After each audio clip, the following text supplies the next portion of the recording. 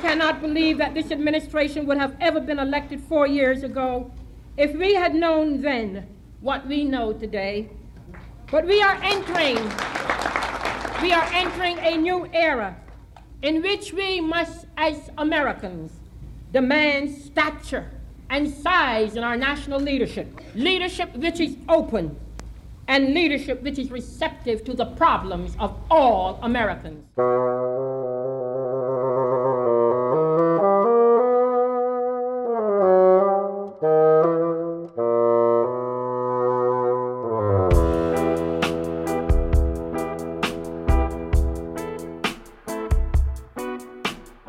I'm Garrett McQueen. I'm Scott Blankenship. And this is Triloquy, the podcast that strives to musically engage all Americans and beyond. I think we do that with the mix of stuff that's on here. That's very aggressive. Don't you think engaged is like, you're part of a gear system, or, disengaged becomes a negative? Maybe engaged is one of those ugly public radio words that's hung over still that I need to get rid of. Well, it's in the wedding world a lot, right? To become engaged. Yeah. Well, I mean, I don't plan on doing that. Shout out to Dell. We don't participate in patriarchal structures like marriage. Testify. That's a different opus. 50 years old, still undefeated. Speaking of which, I want to shout out Robin from Maine, who sent me this really nice message about Triloquy and all sorts of stuff. And he told me to make sure that I was taking it easy on you because when you make it to 50, there's something to celebrate there. As we cheersed it, did we not? We did. And cheers again. Bravo, you did it. Thanks a lot, man. Welcome to the 68th opus of the Triloquy podcast. So great to have you here. In addition to shouting out Robin, I want to send a special shout out to the Sphinx organization. This opus of Triloquy is brought to you in part by Sphinx. I'm announcing their virtual gala coming up here in a couple weeks. Today's guest, Mr. Carlos Simon, is going to talk a little bit about that virtual gala, a bit of his music, and many other things in the third movement as he takes a stand. And that was a recent interview for you, though, wasn't it? Wasn't that just in the last couple of days? Oh, with Carlos Simon? Yeah, right. I did that today, actually, earlier today. So this is hot. Yeah, this is still cooling. Yeah, and he has some music that's pretty hot, too, that I can't wait to share. I also wanted to shout out, Scott, all of our sister and brother podcasts out there. I feel like I've been on a little bit of a press tour explaining myself to everybody. So shout out to Classical Gab Fest. Shout out to Conversation for Adults. Special shout out to Jimmy Israel. I had an especially great time there.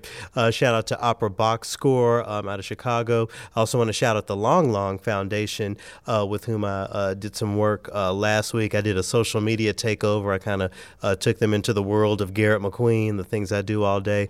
And then the following day, I did an interview with one of their featured artists. So on Instagram Live, I had never done an Instagram Live. So, even they've got me, the 33-year-old, looking like the old man in front of some of these people. Nice. Yeah. How does that feel? To not know what's going on for a minute. I've also been on a very intense interview tour. Radar and I are deep into the intricacies of man's best friend and what that actually implies. So you're talking about just spending more and more time together. Well, he believes that sort of a identification for him implies lesser or a sidekick role. Did he tell you that? And that's what I'm gathering. We have very much a Han Solo Chewie relationship going on. So basically what I'm saying is I've hit the spot in this pandemic where I'm having full-on conversations with myself. So and I'm wondering what's going to happen when I finally pick a fight. With yourself? Yeah, who's going to win that? It'll be like that scene in Liar Liar. I'm kicking my ass, do you mind? Look at us already at it. Listen, sorry. Okay. I also wanted to shout out, before we got to the first movement, the Schubert Club. I interviewed Lawrence Brownlee, if you know who that is, phenomenal tenor. Just, my way of saying shout out to all of the sister and brother organizations, lots of work out there, lots of support. I really appreciate it. I already mentioned that Carlos Simon is going to be the third movement guest today. In the downbeat for today, I haven't even talked about that yet. You heard the late Shirley Chisholm, the first woman to run for president, a black woman, but also, the first woman. When, she talks about, something being good, leadership that is good, equitable, whatever word you want to put in there for all Americans. That's something that I'm going to go into a little bit in the Triloquy today. But there's also a political implication to the movement, the music we put in the second movement. We're going to talk about Shostakovich, a black composer named Ulysses Kay. There's all kind of stuff coming up. How many minutes are we at? I hate when we spend a lot of time in the announcements. We are 5 minutes deep. Okay, here we go. Let's check our accidentals. I need to, I guess, put a natural by this. The last opus of Triloquy was titled Kobayashi Maru, and that is from a line that I used talking to Todd Steed that ended up in the trash bin. The recycle bin. It didn't quite make the cut. But, we talked with Todd for over an hour. Yeah. We already have the people here long enough. So, okay. So, let me just go ahead and get to it.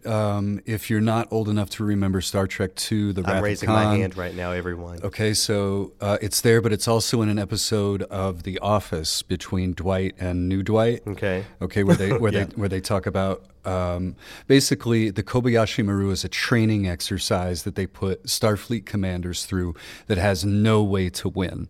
No matter what direction that you go in, something happens that you can't get out of it. And Kobayashi Maru was the name of the ship that was in distress that's used in the exercise. Oh, so an exercise that's impossible to solve, but... Right.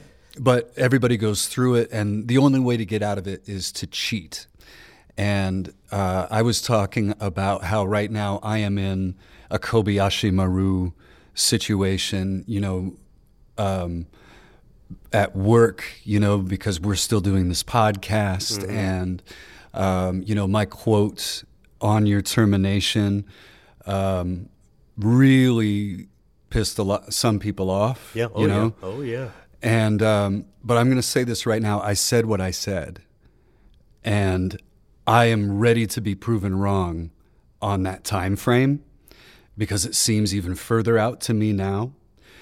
But based on what has been happening, but as we said earlier before we cut on the mics, people are hearing you're just give in to it. And I think that's the issue. Like saying it's 10 to 15 years down the line, that may be true, but that doesn't mean we can't challenge and try to change what you see as this reality. Yeah, that's what I'm saying. Yeah, I sure wish that people could have been there in the interview because we were like, oh yeah, I mean, this, everything moves really slow. I had no idea what portion she was going to use. What I was hoping that she would use is that part where I said the worst thing that you can do to a person who has been advocating for change for most of their adult life is say, okay, I hear you and we need more time.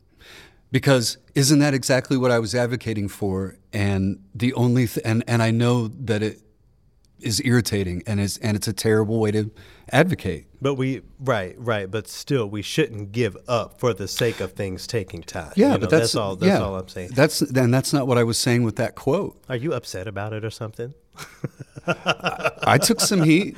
Sure. I raised some eyebrows. Well, what did they say about being in the kitchen and heat and all that sort of thing, huh? Yeah, I'll go sit on the porch, man. That's a long way from Kobayashi Maru, who composed the music for all of that So it's not Star Wars, it's Star Trek. Correct. Do you know the name of the composer or composers behind Star Trek? I don't. I looked it up real quick. So it says Dennis McCarthy, Ron Jones, and Jay Chataway. So maybe you can't speak to which of these men wrote some of the most famous, lines from Star Trek. But there's some iconicism around some Star Trek music, right?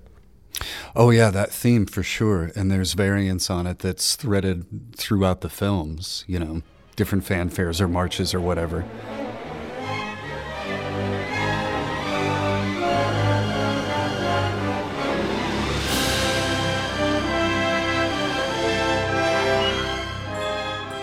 So yes, A Natural Dare. We're definitely going to talk about the sort of Daniel Elder saga, which everyone has been throwing around social media. Excuse me, I'm drinking some coffee to try to settle dinner a little bit. So we're going to talk about Daniel Elder and all of that. I've gotten a lot of messages about, I hope you address that. But before we went there, I wanted to just acknowledge what's been going on with Laura St. John. So if you don't know, a while back, months ago, maybe a year or more now, it's hard to keep up with time, she made sexual abuse allegations against folks at the school she went to. And of course, the unfortunate truth is that when, women have the courage to come forward, there are all of these questions. There's everything but belief for them. So, she had to go through all of that.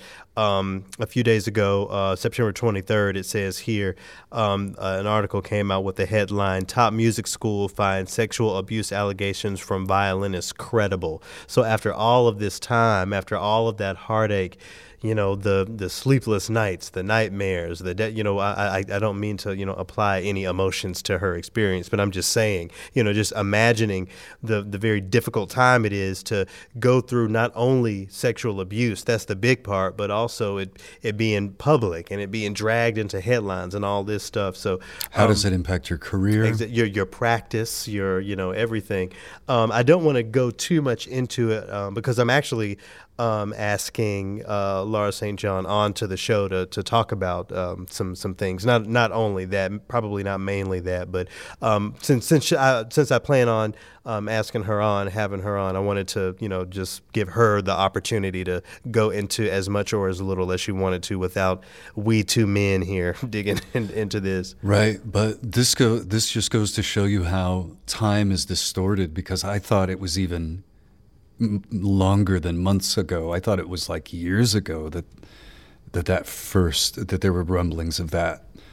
Well, it happened years ago. Okay. It being a headline, at least in front of my eyes, wasn't all of that long ago for the first time. That's what I'm saying. Right, but it's just my time is so distorted. Right. The pandemic and everything. I don't even know where this is Monday, yeah? Today is Monday. We record on Mondays. Here we go. Yeah, so huge shout out and so much support, a huge sharp to Laura St. John.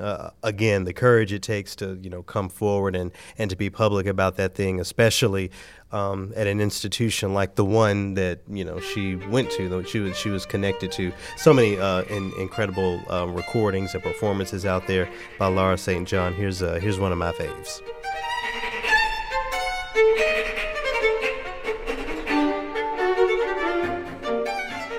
So, my homie Eric over in Seattle, he said, today we might have to premiere the double flat. Have you heard of it? Do you know the concept of a double flat? I don't. Help me out. And I don't want to turn this into a music theory lesson for everyone, but basically, when you're talking about Western music and scales, every scale is supposed to have every letter, A, B, C, D, E, F, G, A, or whichever one you're starting on.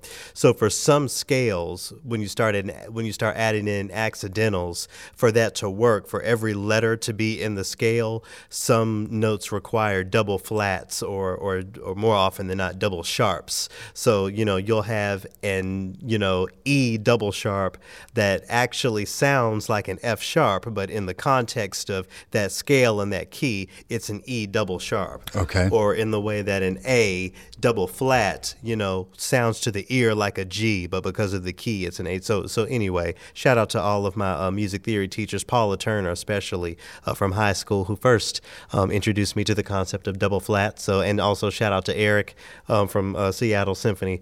This article, this blog by Daniel Elder is getting a double flat from me. So we've been talking, I feel like, a few weeks now about some of the backlash, the so-called white lash connected to equitable work in the arts and in classical music.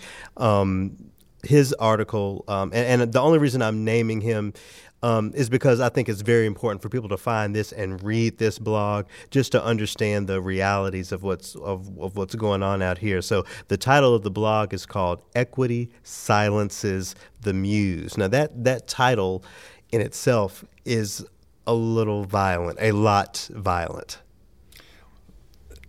For those who are unfamiliar with violent in this case, why do you choose that word? Because when we, and I'm thinking about the Black Panthers when I say that, one of the things that they really fought for, the first, Black Panther Party, was that equal education was violent and that it didn't set up young black kids to go out into this world and work or do whatever they wanted to do. Lack of nutrition is violent because that is, keeping nutrients from, the black body and killing off black people. So when I call that title violent, what I mean is by naming equity and equitable work as something bad, as something that silences the muse, as he titled here, you're taking away the rights of so many people, not only their access to music, but their music and their art form. So when I say it's violent, that's what it means. I don't think it's playing nice to attempt to shut the doors of so-called classical music that we've been working tirelessly to kick open. I was just making sure that I knew how you were calling it. Yeah. So I'm not going to go through all of this honestly, but it's a lot of the language of the erasure of the white male, and the argument that I've seen from other people's blogs and responses and all that sort of thing was that his music was a little mediocre anyway. So the fact that people aren't booking you for things means I think that's just a straight up read. So the reason that people aren't booking for you or putting your music on or whatever is because there's better music out there. I'm going to be real with you, Scott.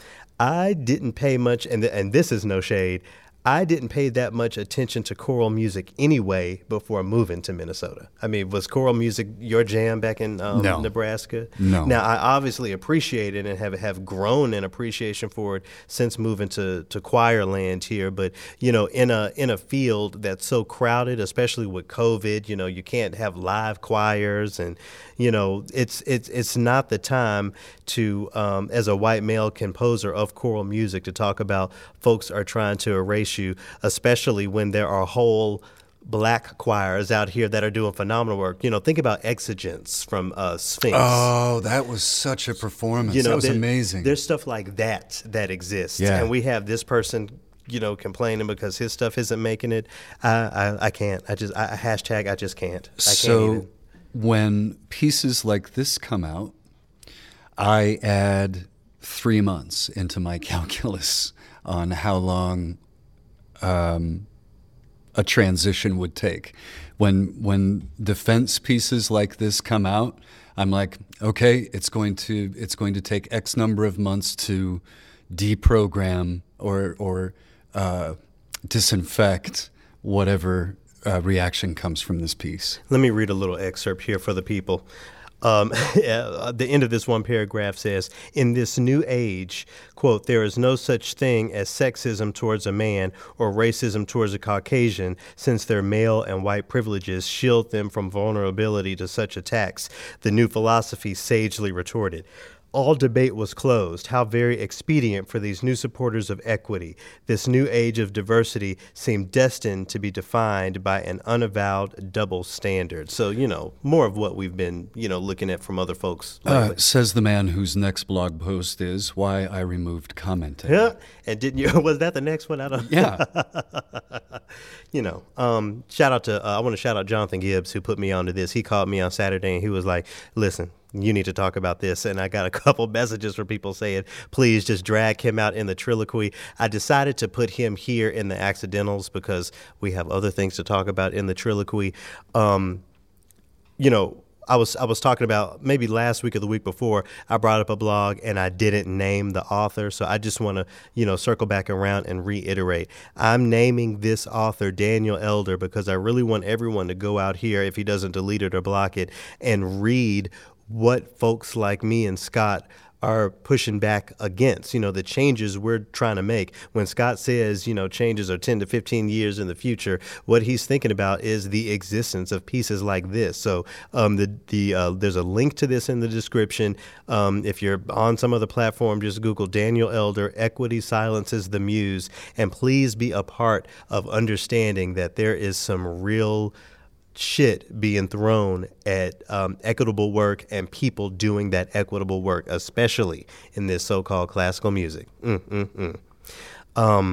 So obviously we aren't going to share any of his music here, but is there any choral music that you do sort of gravitate toward? We mentioned Exigence, right? And actually Exigence is performing at the virtual gala for Sphinx that's coming up. So cool. How about we give the people a little taste of nice. Exigence here?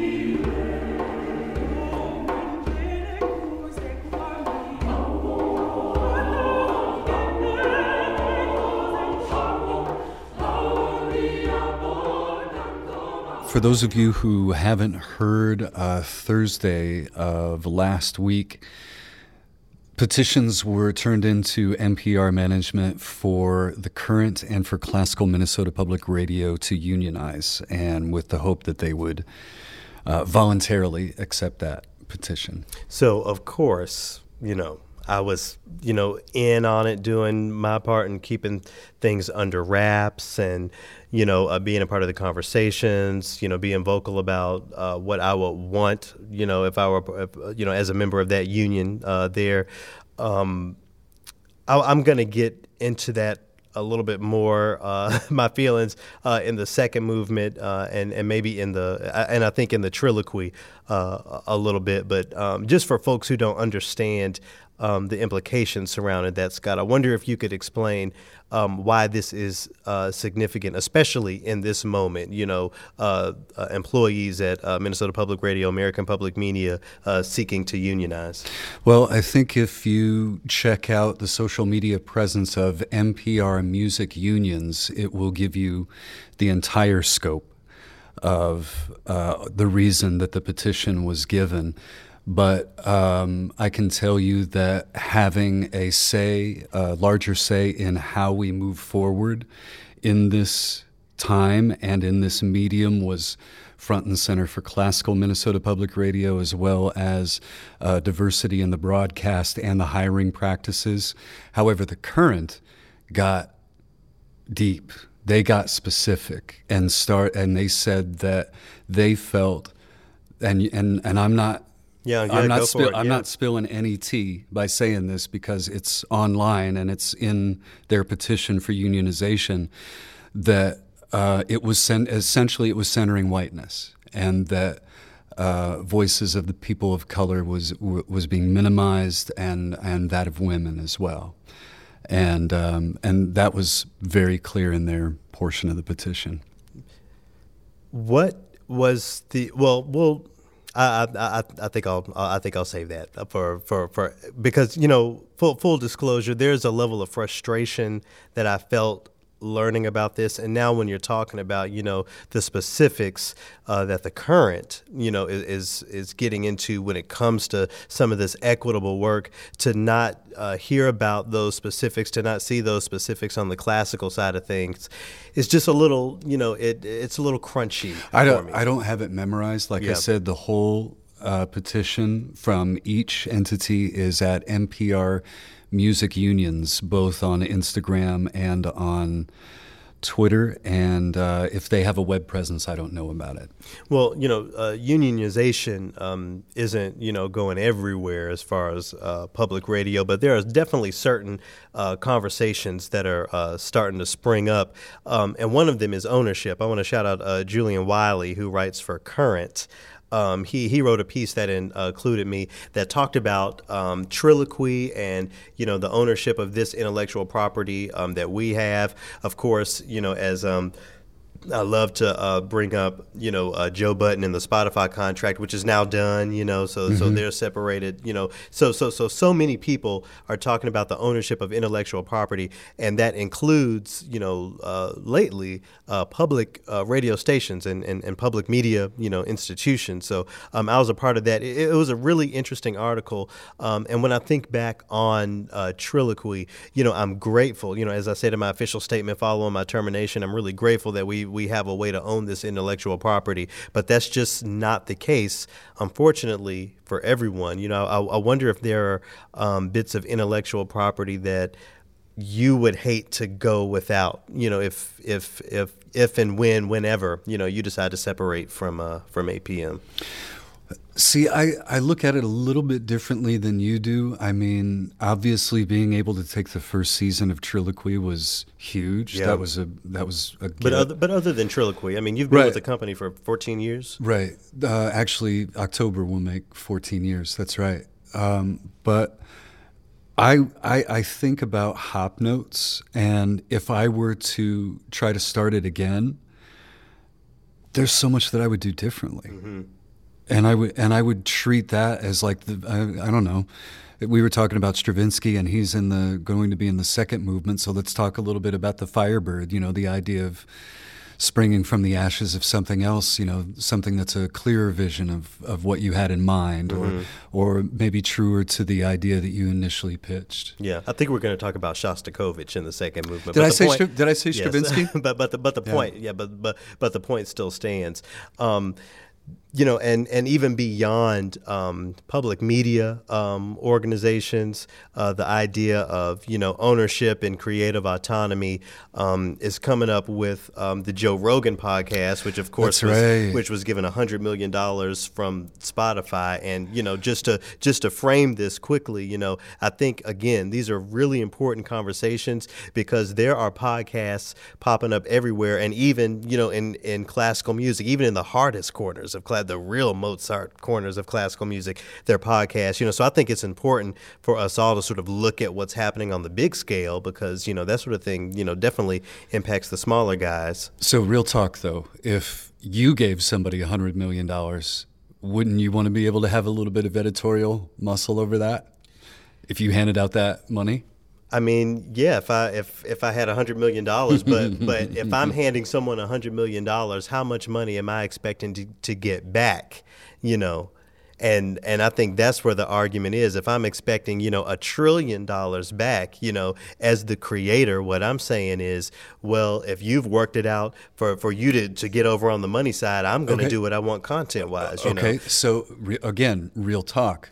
Would you take $100 million to do a podcast if whoever was giving you that money said that they were going to have editorial control? That would be difficult for me, because I wouldn't want to be painted into the corner to be anti-black on my podcast, or to say something that I think is hurtful toward my mission and toward my cause. So I know it sounds like the Miss America answer right now, but that's the truth. $200 million. There is no amount of money that's going to get me on. Okay. I mean, that's like asking me. So let me ask you: Would you be a Tucker Carlson on Fox News for $100 million? Lord, no. $200 million? No. Okay, so you know that's the same thing. Well, I think it's the same thing anyway. Something similar. It's similar. Yeah. No, I agree. So what was I talking about? So with Joe Rogan. The argument, he was given this $100 million, and I think I read, and I'll post a link in the description. Folks talking about they're going to strike, people at Spotify saying they're going to strike if they aren't given the right to, have some editing rights over his podcast. And I think where this is coming from is, there are reports of him having given out false information, having guests that are a bit problematic and X, Y, and Z. So, I think that conversation, to circle this all the way back around, again, shout out to Julian Wiley at Current. I think it's important to have that conversation of ownership as we are all creating content, whether that's, recording an album, recording a podcast, or anything, and if you're doing it in conjunction with an organization, you should at least think about what would happen to that content if you go. If you go.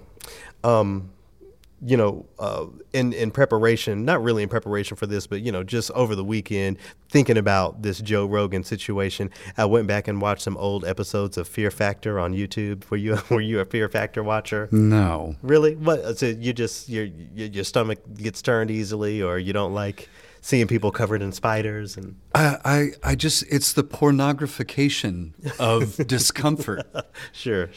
And that's not me. And this is why I think it's great that it's there for people who like that.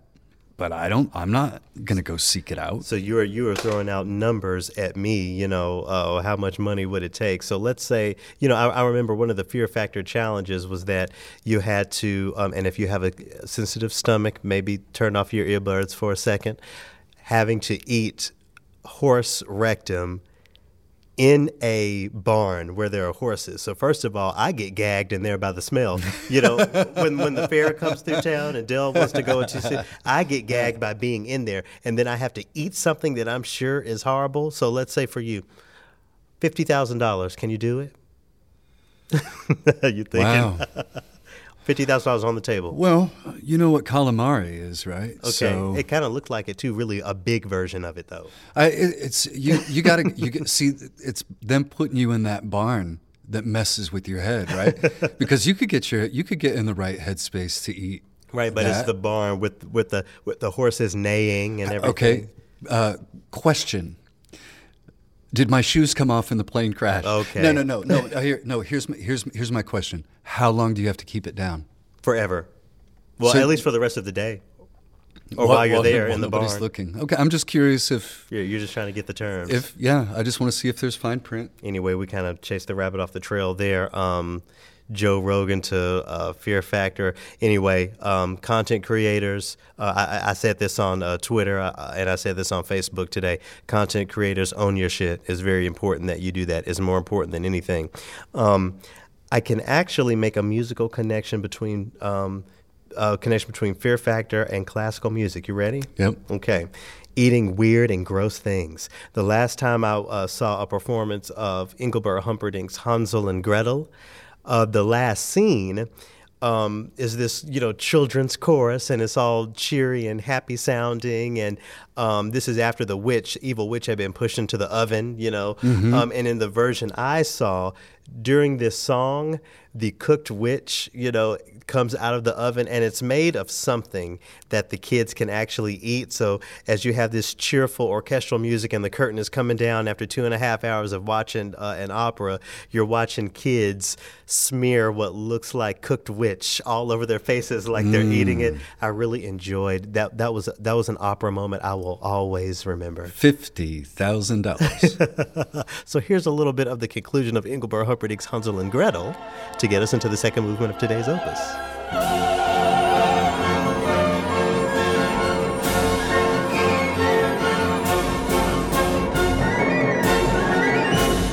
So, Scott, since the last time we recorded, we had the birth date, the born day of one of my favorite composers, top 5, maybe not number 5, Dmitri Shostakovich. So I'm going to take the time to talk about a little of his music in this second movement, and also the music of a black composer, a black American composer, who has a connection to Shostakovich and actually inspired this week's photo for the podcast. So we're going to get into that in a bit. But the first thing I just wanted to make sure that I mentioned, Alicia Keys, another one of my faves. That's who I thought you were going to lead with. Her album came out, and I listened to some of the tracks already because there were singles and that sort of thing. But the one I keep going to is called "So Done," and every time I listen to it, Scott, I think about you because of the sound of the guitar in there. It sounds like it could come right out of your basement.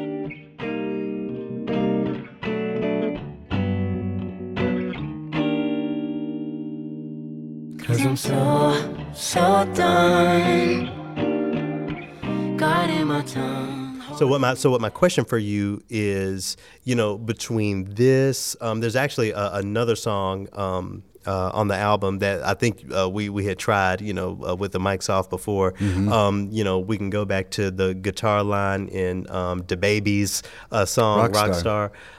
It seems like, at least to my ear, guitar is really getting into the world of hip hop and R&B. It's having a little renaissance in it. Is it inspiring your practice or what you try down in your basement? Well, it just makes me feel like some of the lyrics that I came up with, and I wasn't necessarily able to come up with a melody. Maybe I could Zingspiel them, There you go. and have my own sort of. There you go. No, dude. Yeah. Middle-aged white guy. What would that be? Down. Broken hip hop. Okay. Busted ass rhymes. Busted ass rhymes. You want to continue? Or? I'm trying to think of my niche. I'm trying to think of what little pocket I might occupy. Anyway, so shout out to Alicia Keys and shout out to the guitar players. Y'all are out here doing it. And I actually didn't have this planned out, but the next song, a song that everyone I'm sure knows, features some really interesting guitar playing. So you talked about in the last movement the union and all that sort of thing. Mm-hmm. So, with my frustrations with that, I mean, whatever, it didn't last long, but, you have moments when you're lying in bed and you're just kind of, tight about something. I just missed it. And, right. And, for some reason, one of the songs that popped into my head is Alanis Morissette's You Ought to Know. So let me ask you, Scott, because you were good and grown when this song came out, what lady in your life had you screaming that song in your car by yourself? There wasn't one, man. Oh, okay. You just playing cool. You just play it cool. What do you think about what do you think about the song? I mean, what I was talking to Dell earlier. Maybe I was saying this to you. That song seems to be one that sort of superseded culture and genre, and we all just knew that song. I mean, it was that popular. Right. It seemed to follow the formula that a lot of top 40 chart toppers were getting, where every time you turned on MTV, the video was on at some point, and you go, oh crap! So you flip over to VH1, and they're just starting it. You get in your car, and it's on the radio. So they ran it into the ground. Yeah, it got on my nerves in short order. It's not her best work. No, sure. Yeah, but what I found just so interesting was that even the most overplayed songs, if you let it lie for about 10, maybe even 15 years, however many years ago that song came out, and you go back to it, you kind of remember and understand why it was played so much, because it is a good song. I know people make that argument about Beethoven and stuff, but sure. But I think that's something that you can apply to that song. So yeah, I'm not all that tight anymore, but I just enjoyed revisiting that blast from the past. I would like to shout out my favorite track by Alanis Morissette called Uninvited. Okay. Now, that is raw.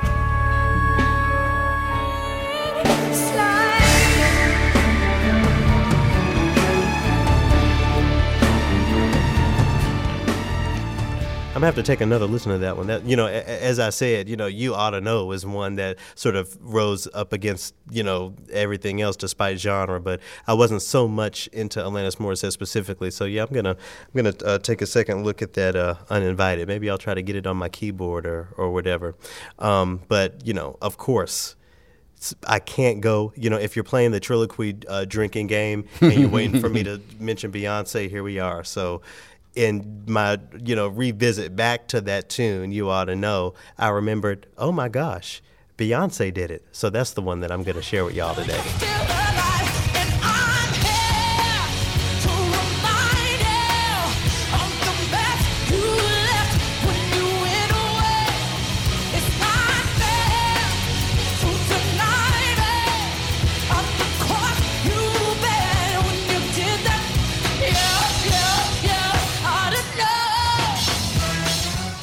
How do you think Beyonce did with that tune?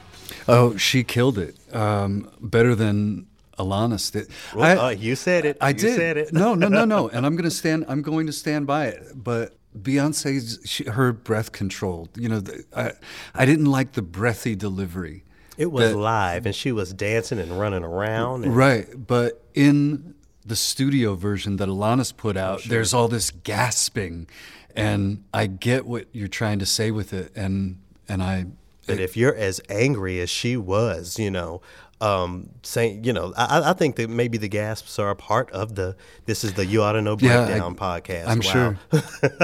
I'm sure it is part of it, and I didn't care for it. Remember when she was God in the movie Dogma? I do. That was great. That was the last time they made a white lady God for a while, because since then it was brothers. Look out. I mean, when you talk about God, I think of Morgan Freeman. Anyway, shall we get into the classical portion of this movement, or do you have another tune to bring up? No, the one that I wanted to bring in is by Chris Rogerson. Right. Yeah, he's a young composer, and this piece called 30,000 Days was written in 2017, and it really warmed me up to listen to it, because we're all having this trouble with marking time right now. We feel unstuck in time, if I can quote Vonnegut for a minute. Sure. You talked about how not having a gig, you have to write stuff into your calendar, do this, work on that, or whatever, because otherwise, oh my gosh, 3 days has slipped by, and how is it already Monday? Yeah. And at the same time, you're wondering, how is it only Monday? Right. So this strange way of marking time in this pandemic has really messed with my mind. And then to read about this piece called 30,000 Days, Chris said his father was a statistician, and he liked to think of life as a 30,000-day journey. Mm-hmm. And whenever him and his sister would reach one of these marks, his father would call them and talk to them, tell them stories about his own 10,000th day or 20,000th day or something like that. And Chris said that the biggest impact that it had on him was having the realization of the value of looking at life from a broader perspective.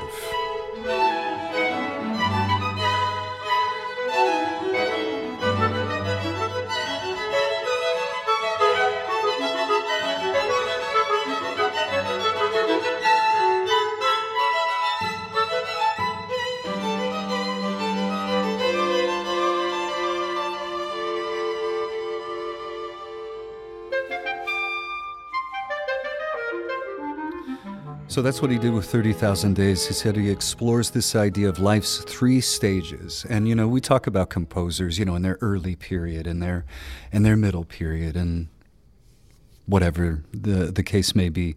But he said he tried to evoke the joy, innocence, and sweetness of youth. The second is struggle, coldness, fury, and finally is acceptance, resignation, loss, and love. And it's really nice the way he threaded all these things together in it. It must be something that people have listened to this piece and explored, because in one Google search I found 10,000 days old calculator. So have you already calculated when your 10,000th day was? I haven't. I think it was around like age 27, isn't it? Something like that. And my buddy, shout out to Mike Friedman I believe he's in Dayton, Ohio. He wrote in and he said that right around 82 would be 30,000 days.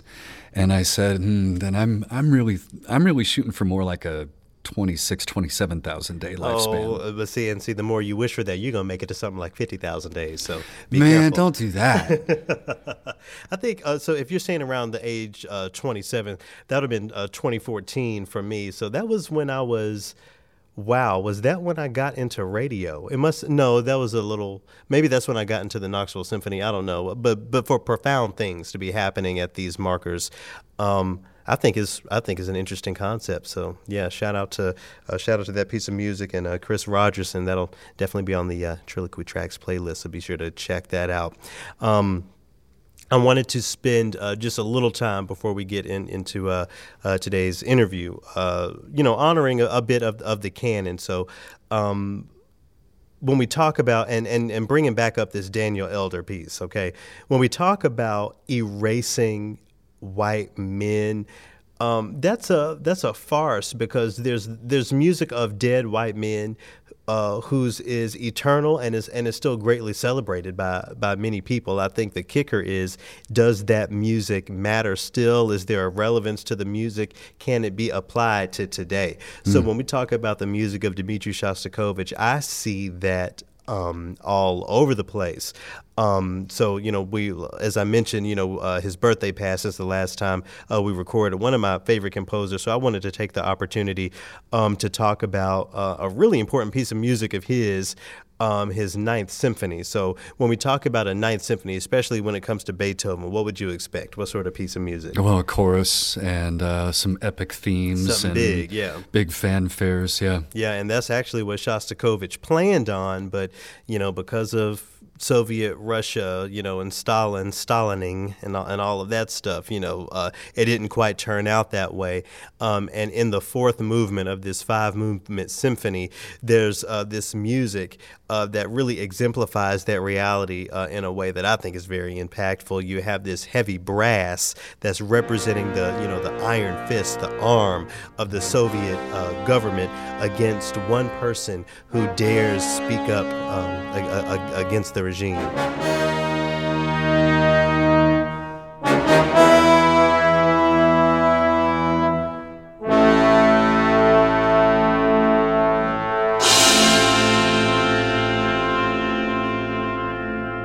And as that movement goes on, you have more of that dialogue between heavy machine, big machine, and individual. And, in Shostakovich's sort of, twisted mind or just raw reality, he transitions this, solo bassoon, this lone voice against the machine, into sort of saying, oh well, might as well go to work. I can't change anything.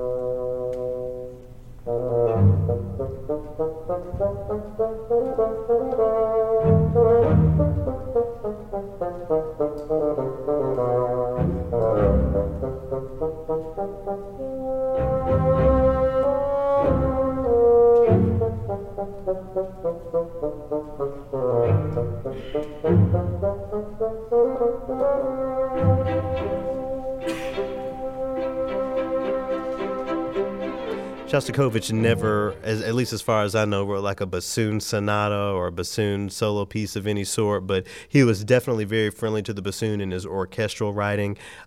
Playing that solo, the recording I actually shared, with the University of Southern California Orchestra years ago, really one of the highlights of my life, a moment that I will never forget. I will always honor, the story of Shostakovich. I encourage everyone to read more about his story and the way that he stood up against Stalin, and how he eventually gave in, or was he forced to join that regime, or so there's an interesting story there. So I'm spending the time to bring him up and to just speak to my appreciation for his music as a way of saying to folks like Daniel Elder, it's not that we're trying to erase white men out of here. There is just a playing field that requires more than that mediocrity that got people along beforehand. And this is not the Triloquy. I don't want to turn this into that, but the music of Shostakovich. I mean, think about the connections, the parallels parallels between, the Red Scare and, the Soviet Union and whatever you want to draw up and what's going on today. The idea of fighting against the big machine as that movement of music portrays. So I don't know. Shout out to Dmitri Shostakovich. Rest in peace. Long live the music of Dmitri Shostakovich. Now, I always have to add in a little bit of blackness. So during the, as much as I can anyway, so during the Cold War, the height of all this drama, a group of composers from America was sent to the Soviet Union as ambassadors, as cultural ambassadors. Mm-hmm. One of them was a black composer named Ulysses Kay. And when he returned to the United States from that trip, he came back with Shostakovich, and there's a photo. I want to shout out the folks at WBUR. I'll link the article that I read that enlightened me to this. When Ulysses Kay returned and Shostakovich was there, Ulysses Kay's daughter named Virginia met them, there, and there's this photo of a little girl, Virginia, giving Shostakovich this bouquet of flowers. So, even with, this music from Western Europe that, is by a dead white man, but still speaks to me, there's a connection there that can be made to blackness and black classical music. What if we all worked as hard to really find those connections? We talk about white men talk about, oh, you're trying to erase us. Well, in what ways are you trying to uplift others? What connections can you help us find toward the goal of our more equitable programming, our more equitable view of so-called classical music? It's always there. It's just, do you want to take the effort to do it, That's a good point. But also the fellow that was speaking at that forum where he was talking about how white men are under siege or were maybe another one of the things that we covered, this story again. Right. No. So what I'm saying is, was it an ACF, American Composers Forum thing? Town hall I was telling you about. Right. Yeah. Right. And the guy was coming up lamenting the fact that he was under siege. Well, it just means that you're going to be judged on the same. Your work you can't ride on just being white anymore. You're going to have to create some good art. In fewer circles, black people don't have to work 3 and 4 times as hard to be seen. Our art, our content, hopefully our content that we own, again, going back to the first movement, is there to be consumed on this equal playing field of social media, the internet, virtual whatever, it's all there. So, your stuff actually has to be worth a damn. And then, I can connect Ulysses Kay to so many other things. It's William Grant Still, I believe, who encouraged Ulysses Kay to go to Yale University and study with the composer Paul Hindemith, who has a very specific sound. If you're familiar with Paul Hindemith's Metamorphosis. Music. Yeah, Symphonic Metamorphosis is my jam. And, that sound really comes out in Ulysses Kay's music. So I wanted to just present an example of that as it applies to his bassoon sonata. This recording actually features my teacher, who you've met, Lacolian Washington, Mark Inslee on piano. Just a little bit of this. And if you're familiar with Paul Hindemith, I think you'll see how Ulysses Kay's music sort of sounds like it.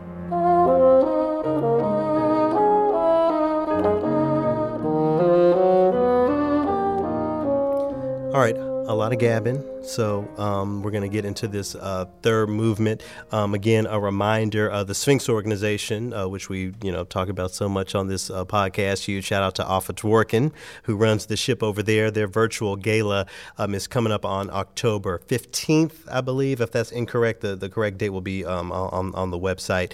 And a part of that of that gala will include performances by the Exigence Ensemble, which we've already showcased in this opus, and also a performance of a work by Carlos Simon, a black composer born and based down, I don't know if born, but based down in Atlanta, Georgia, a composer of all sorts of really phenomenal music. There's going to be one of his solo violin works performed at this gala. But to get us into my conversation with him, I wanted to share with you a work of his called A Man. So Scott, a black composer who lives in Atlanta, and this piece of music, this arrangement for wind ensemble, is called Amen. So what do you expect just right out of the gate? Exaltation. It's definitely got that, bluesy Southern, dare I say, sexy feel written and inspired in that feel in a church, which Carlos actually goes into in our conversation. So here's a little bit of that. Definitely look up the full performance. There'll be a link to this specific performance in the description of this opus. But here's a little excerpt of the piece of music called Amen by Carlos Simon as we get into my conversation with him.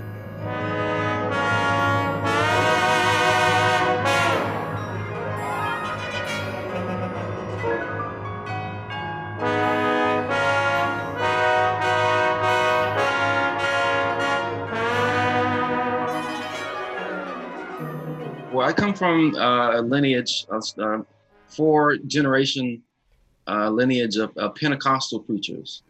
Starting my great-grandfather, born in 1896, and he actually started a church organization which is based in Pentecostal denomination belief. That the Holy Ghost. It's amen. Coming of the Holy Ghost, that sort of thing. So I was sort of reared in this tradition of Pentecostalism and expressionism in the church and worship services.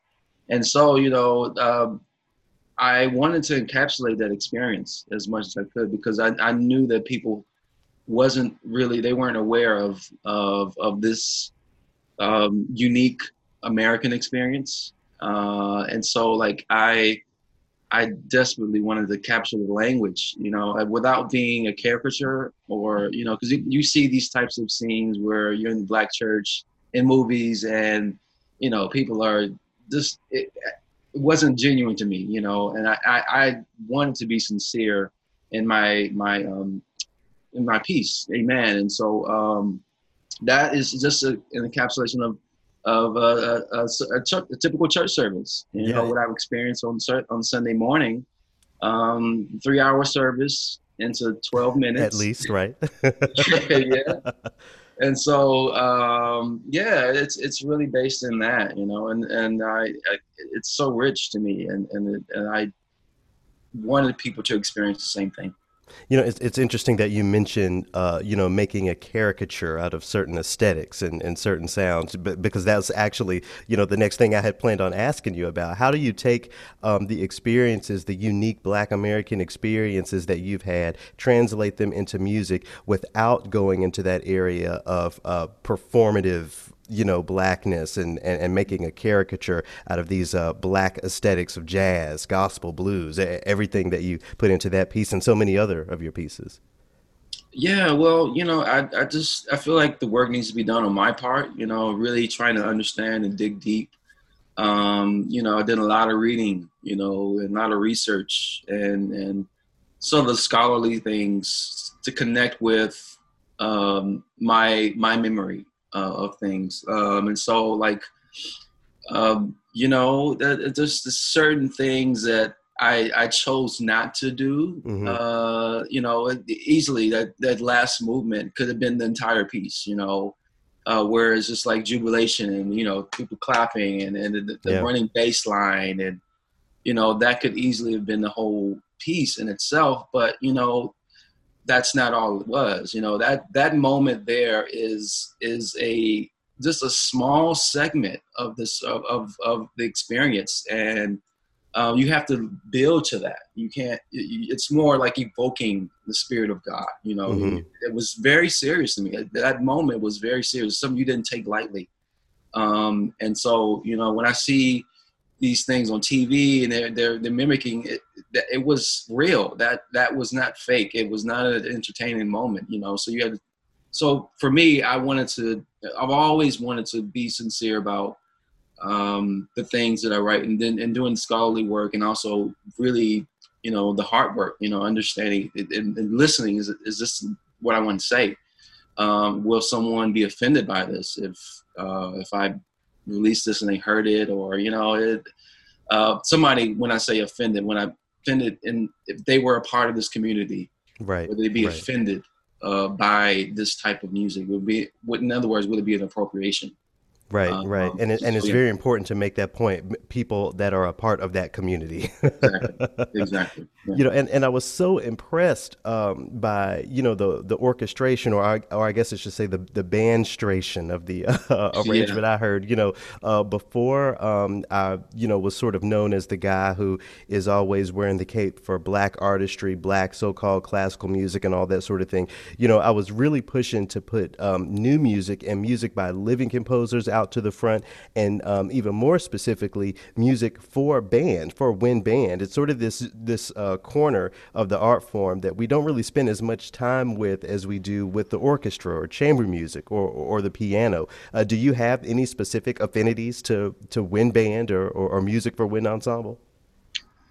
You know what? Honestly, that this form is new to me. You know, Amen was my first band piece, actually. Oh, wow. And, you know, I in high school, I heard the band, the marching band, that sort of thing. And I grew to love it, but I never thought I would be writing for the ensemble, just because it's so difficult. You know, the balance of just wind instruments it's hard to kind of capture, to balance, and you have to really know what you're doing. So I kind of strayed away from it for a while. But I know the band world, you know, as far as new music, they're a little more open to playing new music, you know, and so like more so than the orchestral world. And so I knew this was the Amen in particular was a piece that could be done in this band world, just because it's more reception towards new music. Yeah. I'm not sure if I'm answering your question though. Oh no, that's great. I think you're exactly right when you talk about, you know, music for wind band and wind band people being, you know, more in tune with newer music, because that's what, you know, we play most of the time in the wind band world, newer music. I wonder if any of those challenges translate over into the orchestral world, or maybe the chamber music world, when you talk about incorporating new sounds and maybe even contemporary conversations, like in the elegy that you wrote not too long ago. You know, it's all one, you know, piece of art. You know, I don't know. Yeah. They all have different challenges, and each piece has a different. They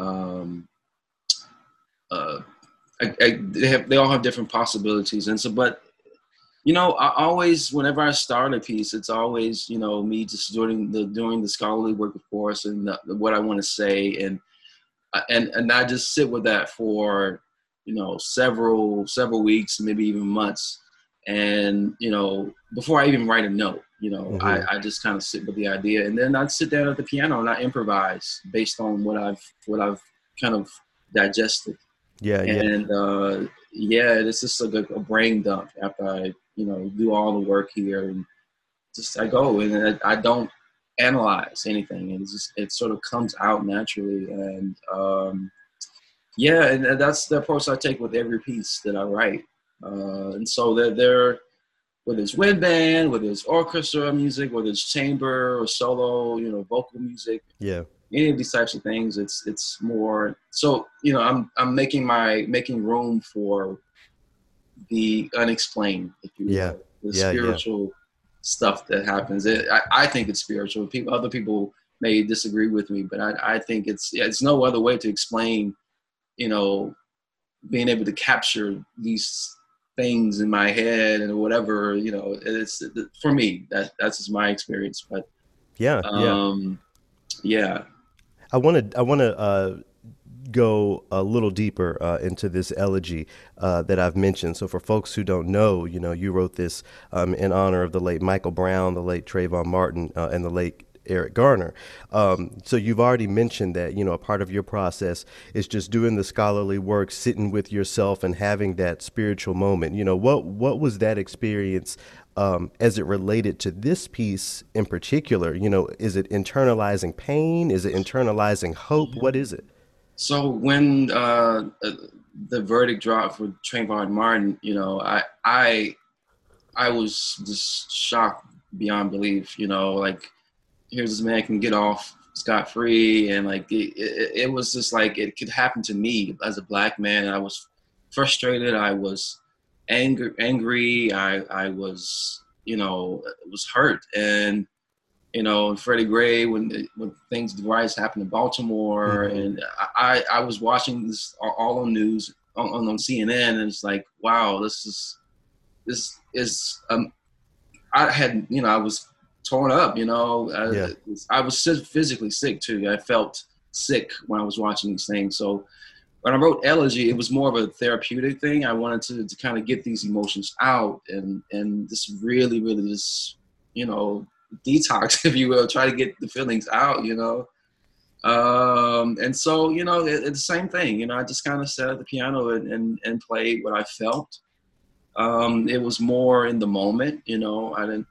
Of course, I was digesting all of these things via media and social media and all these things. And to think, you know, now 2020, we're still the names of that list have grown exponentially. You know, Taylor, George Floyd, and you know, just so many. And the piece itself, still for me, it still is therapy. You know, when I go back and listen to it, and which is what I didn't expect for that sort of language to come out, because it's very lush and harmonically speaking, but you know, it's something that I guess at the moment was here, you know, and I just didn't want to, you know, bring that down, if you will.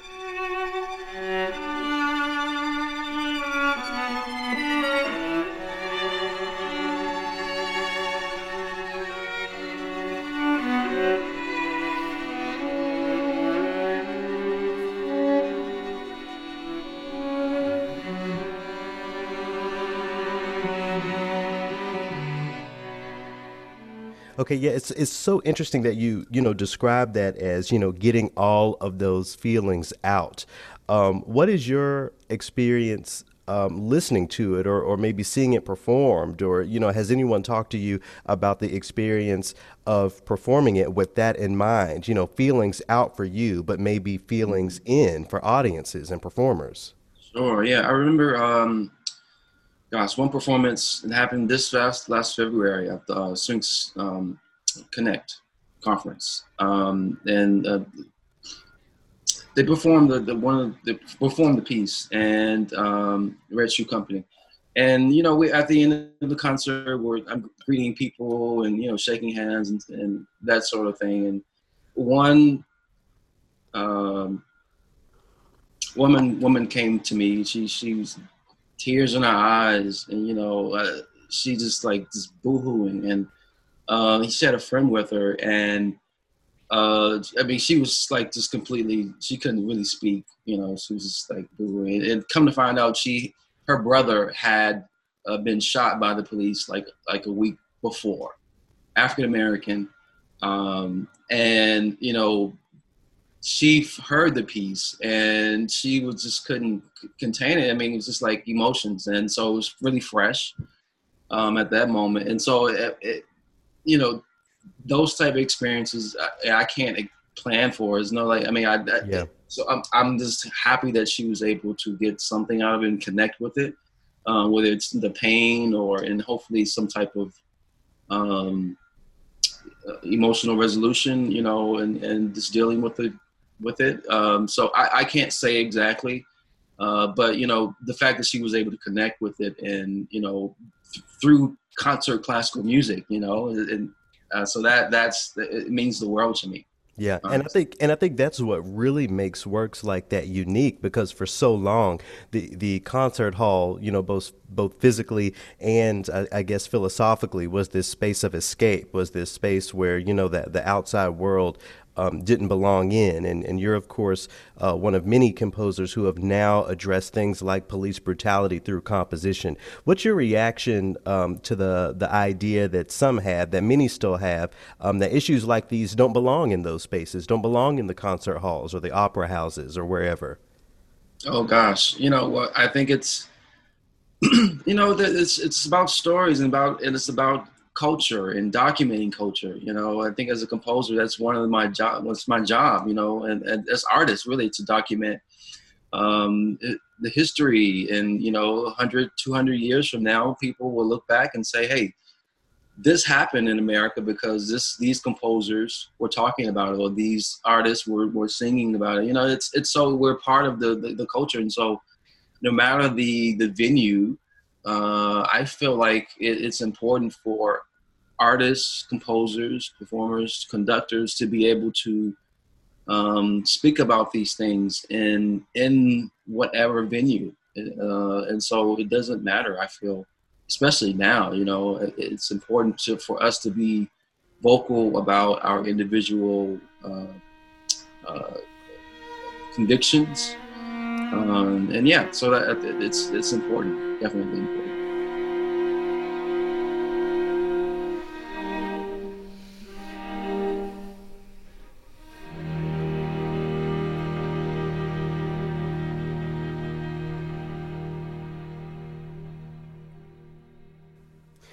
You mentioned Sphinx Connect a few minutes ago, and I think I would like to sort of transition into talking about the Sphinx organization, the gala that's coming up, and everything surrounding it.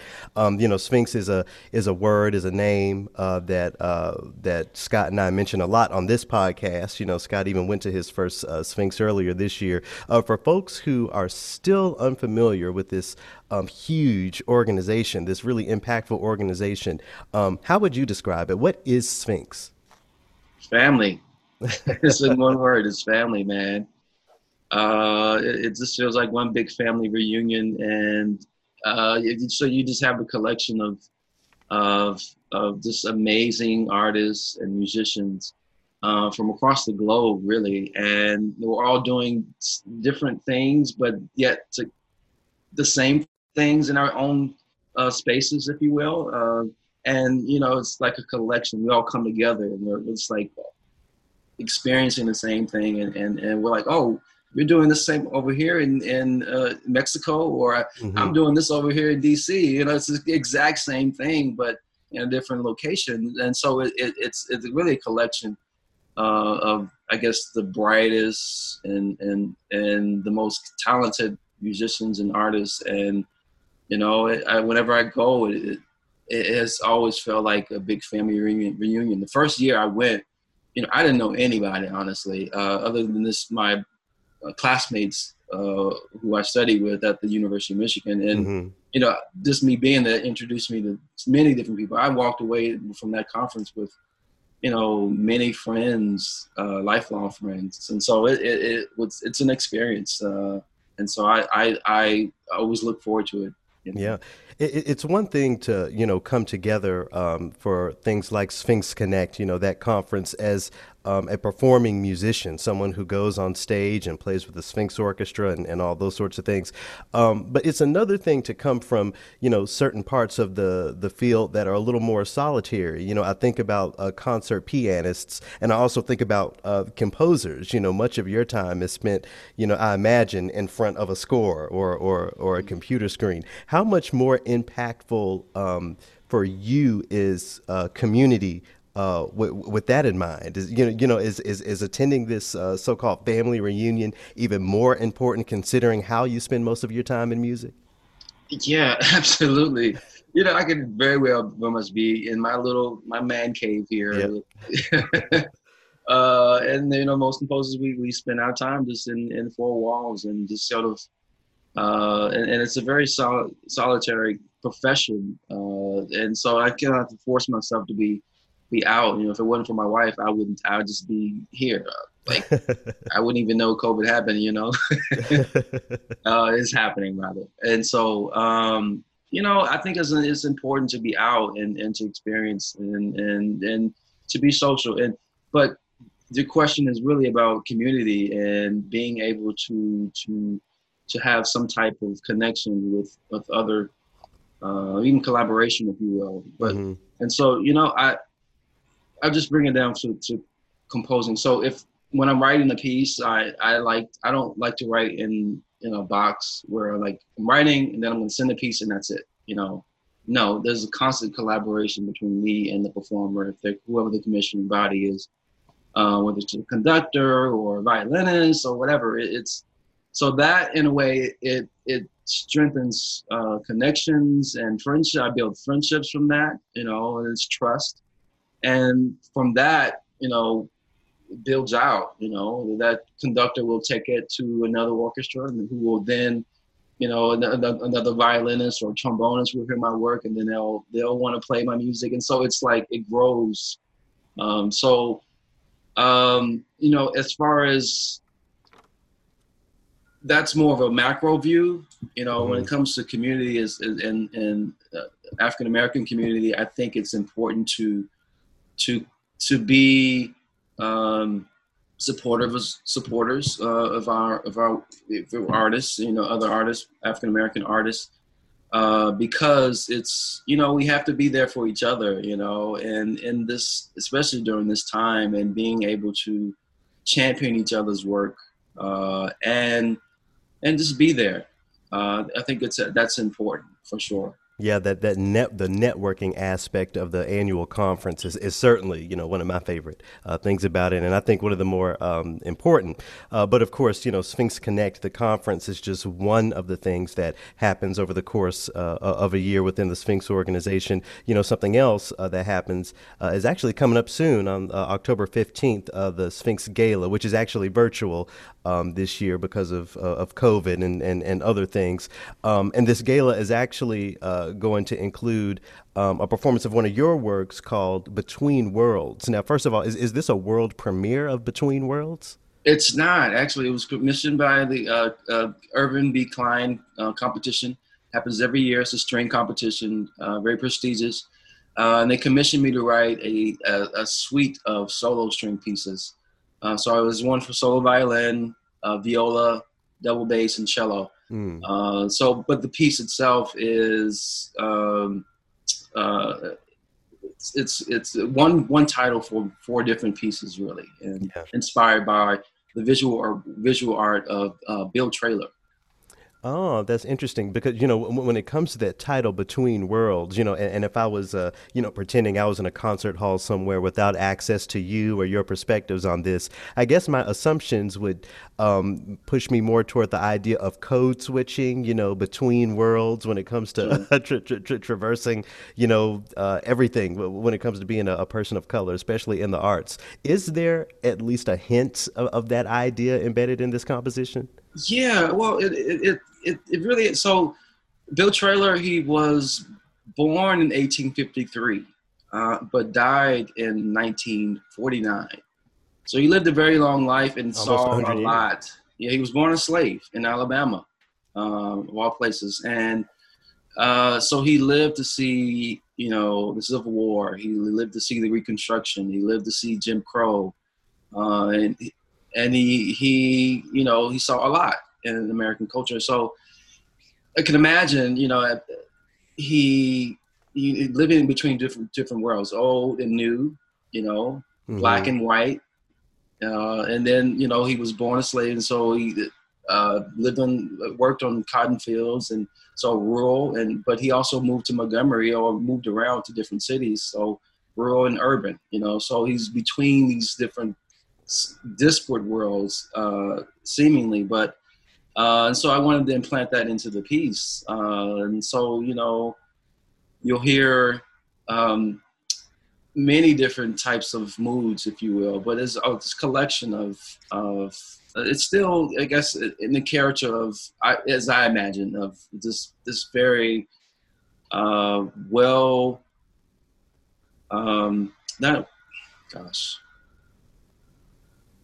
just lost my train of thought. He's really,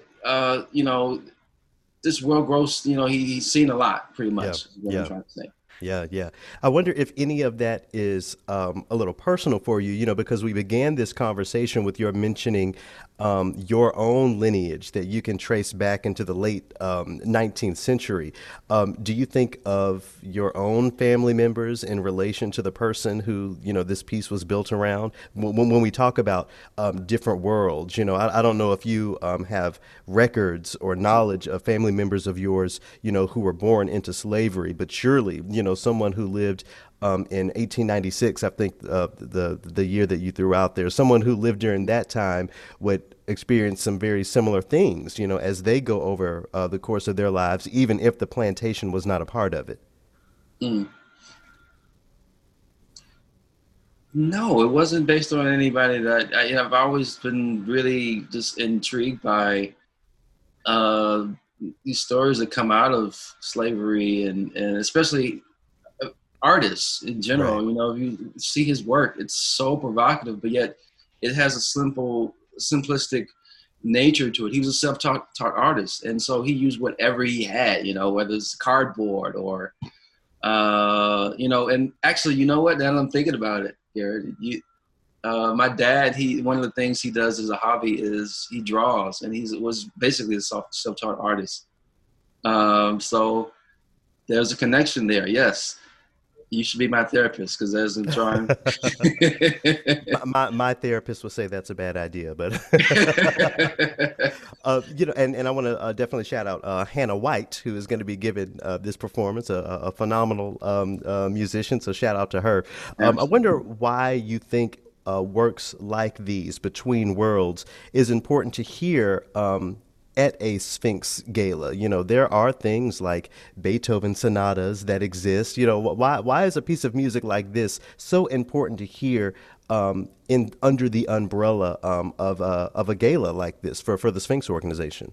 Sure. Well, it's all about the stories, man, and having representation of these stories. Yes, we could play both Beethoven or Mozart, but that's not representative of the stories that come out of American culture.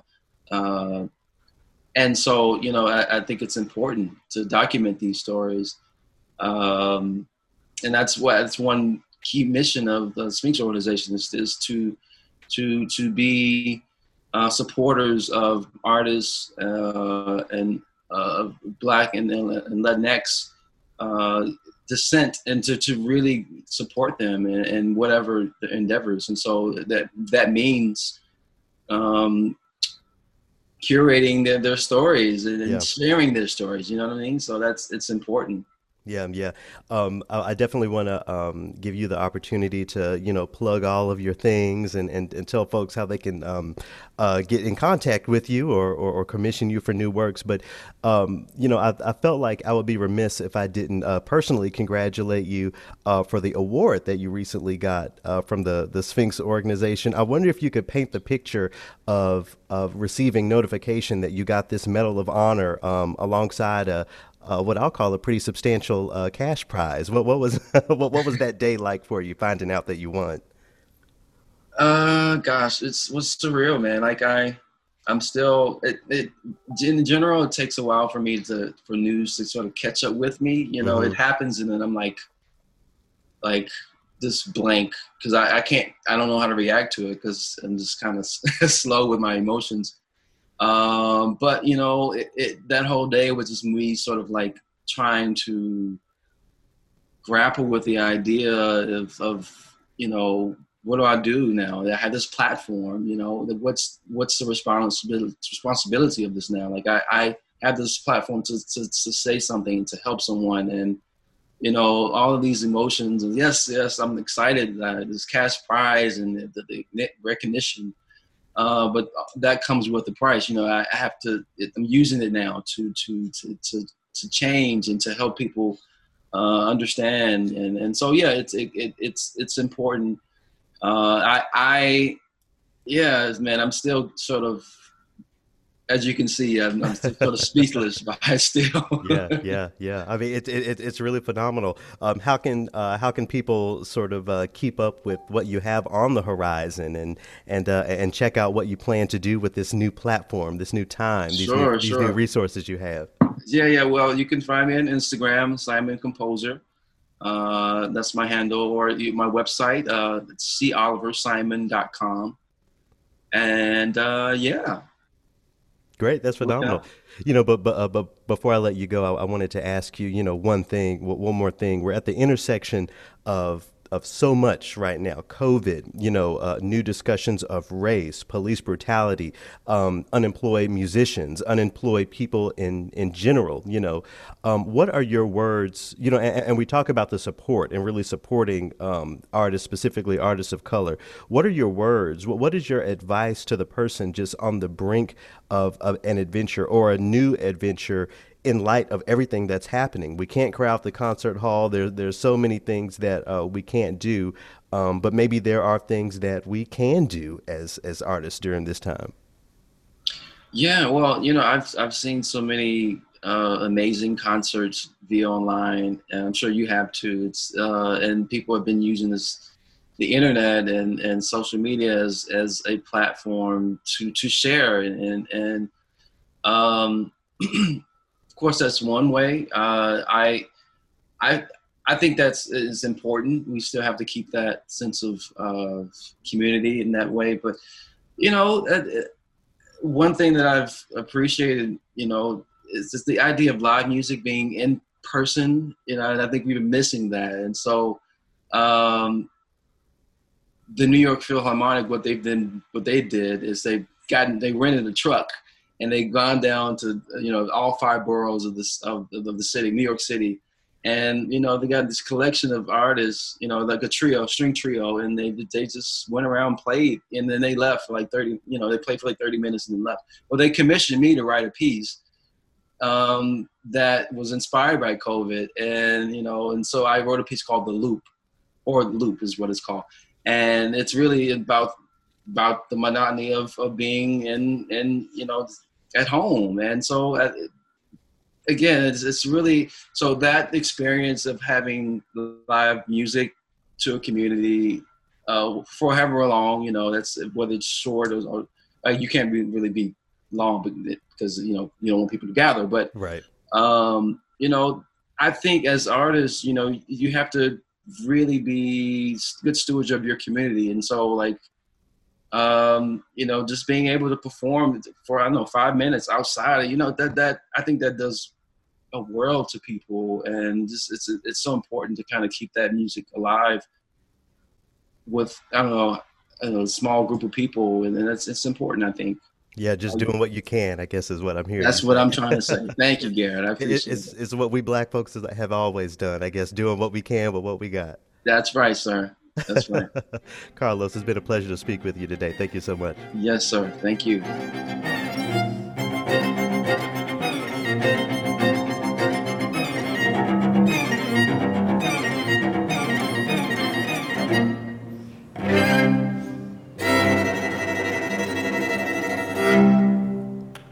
I think I saw, Scott, I think the last Sphinx, the one we were at in February, I saw Carlos Los, as he told me to call him. I saw Los over in the distance, and how crowded it gets. I couldn't get over there to him. But when he describes Sphinx as a family, it's just that. And full disclosure, Sphinx gets plenty of critiques, I'm sure Alpha and the whole team over there are familiar with that. But at the end of the day, the people who go to Sphinx Connect every year and network and commune, there's really nothing like it. Wouldn't you be sad if the Sphinx Connect you went to this past February is the last one because of COVID? And it was a good time, and I met a lot of great people. And even this virtual game, you're going to be involved with that, right? I'll just be attending. I'm not involved. But, okay. Yeah. So, is that even going to be the same? Is that going to be good enough, to get that interaction that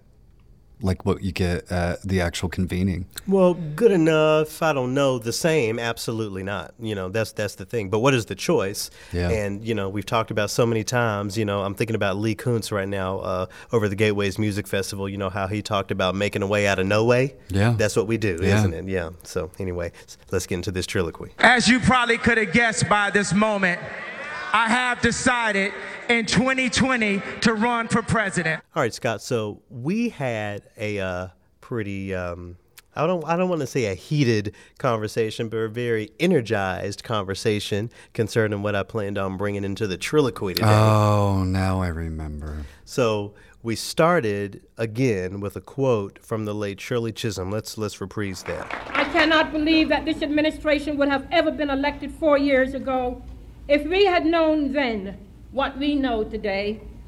But we are entering a new era in which we must, as Americans, demand stature and size in our national leadership which is open, and leadership which is receptive to the problems of all Americans. Now, I think that phrase, all Americans, is very important. All Americans. I got my ballot for president in the mail, and when I opened it, alongside opening the notification that my health care benefits were, running out in a couple days, at the end of the month, something in me just sort of snapped. And I thought to myself, well, obviously for me, voting for Trump is not something I'm interested in doing. Is voting for Biden something that's going to directly benefit me? Now, we're on the heels, again, in this moment when I'm in my mailbox of me thinking about, this union at your job, which hopefully, will offer so many protections, maybe even artistic and content autonomy for you guys. But, how I just missed the boat, even though that, I was a part of the development of that. I think, that on top of the fact that I think my termination gives the need for that strength, and for me to not be the beneficiary of that, even though I am, a part of the other side of it, it made me think about that with voting. Is voting for Biden actually going to benefit me? And then, of course, in Minnesota, Kanye West actually made the ballot, and we were talking about me saying, well, fuck it, I'm just going to vote for Kanye West, because fuck all of this. But, I don't know if I'm there, but I think the hard pill, Scott, that so many people have to swallow is that the idea of voting for Biden is not going to benefit me either, so I'm not going to vote. That is more pervasive than people are willing to admit, I think. Mm-hmm. So I understand that, I understand why, you believe that, voting for one candidate is going, to be so important in the long run. I get that. I'm not saying I'm throwing my vote away. I'm not saying I'm not voting for Joe Biden. What I am saying is it's hard for me to, in good faith, even participate in a system at this point under some promise of it working out when there is no evidence of that. Do you see what I'm saying? I do. And I disagree. Go ahead. I think that the change that you want and that people of color want, that everybody wants, if you throw your vote to Kanye, which is, I'm not going to tell you how to vote. That's 100% on you. But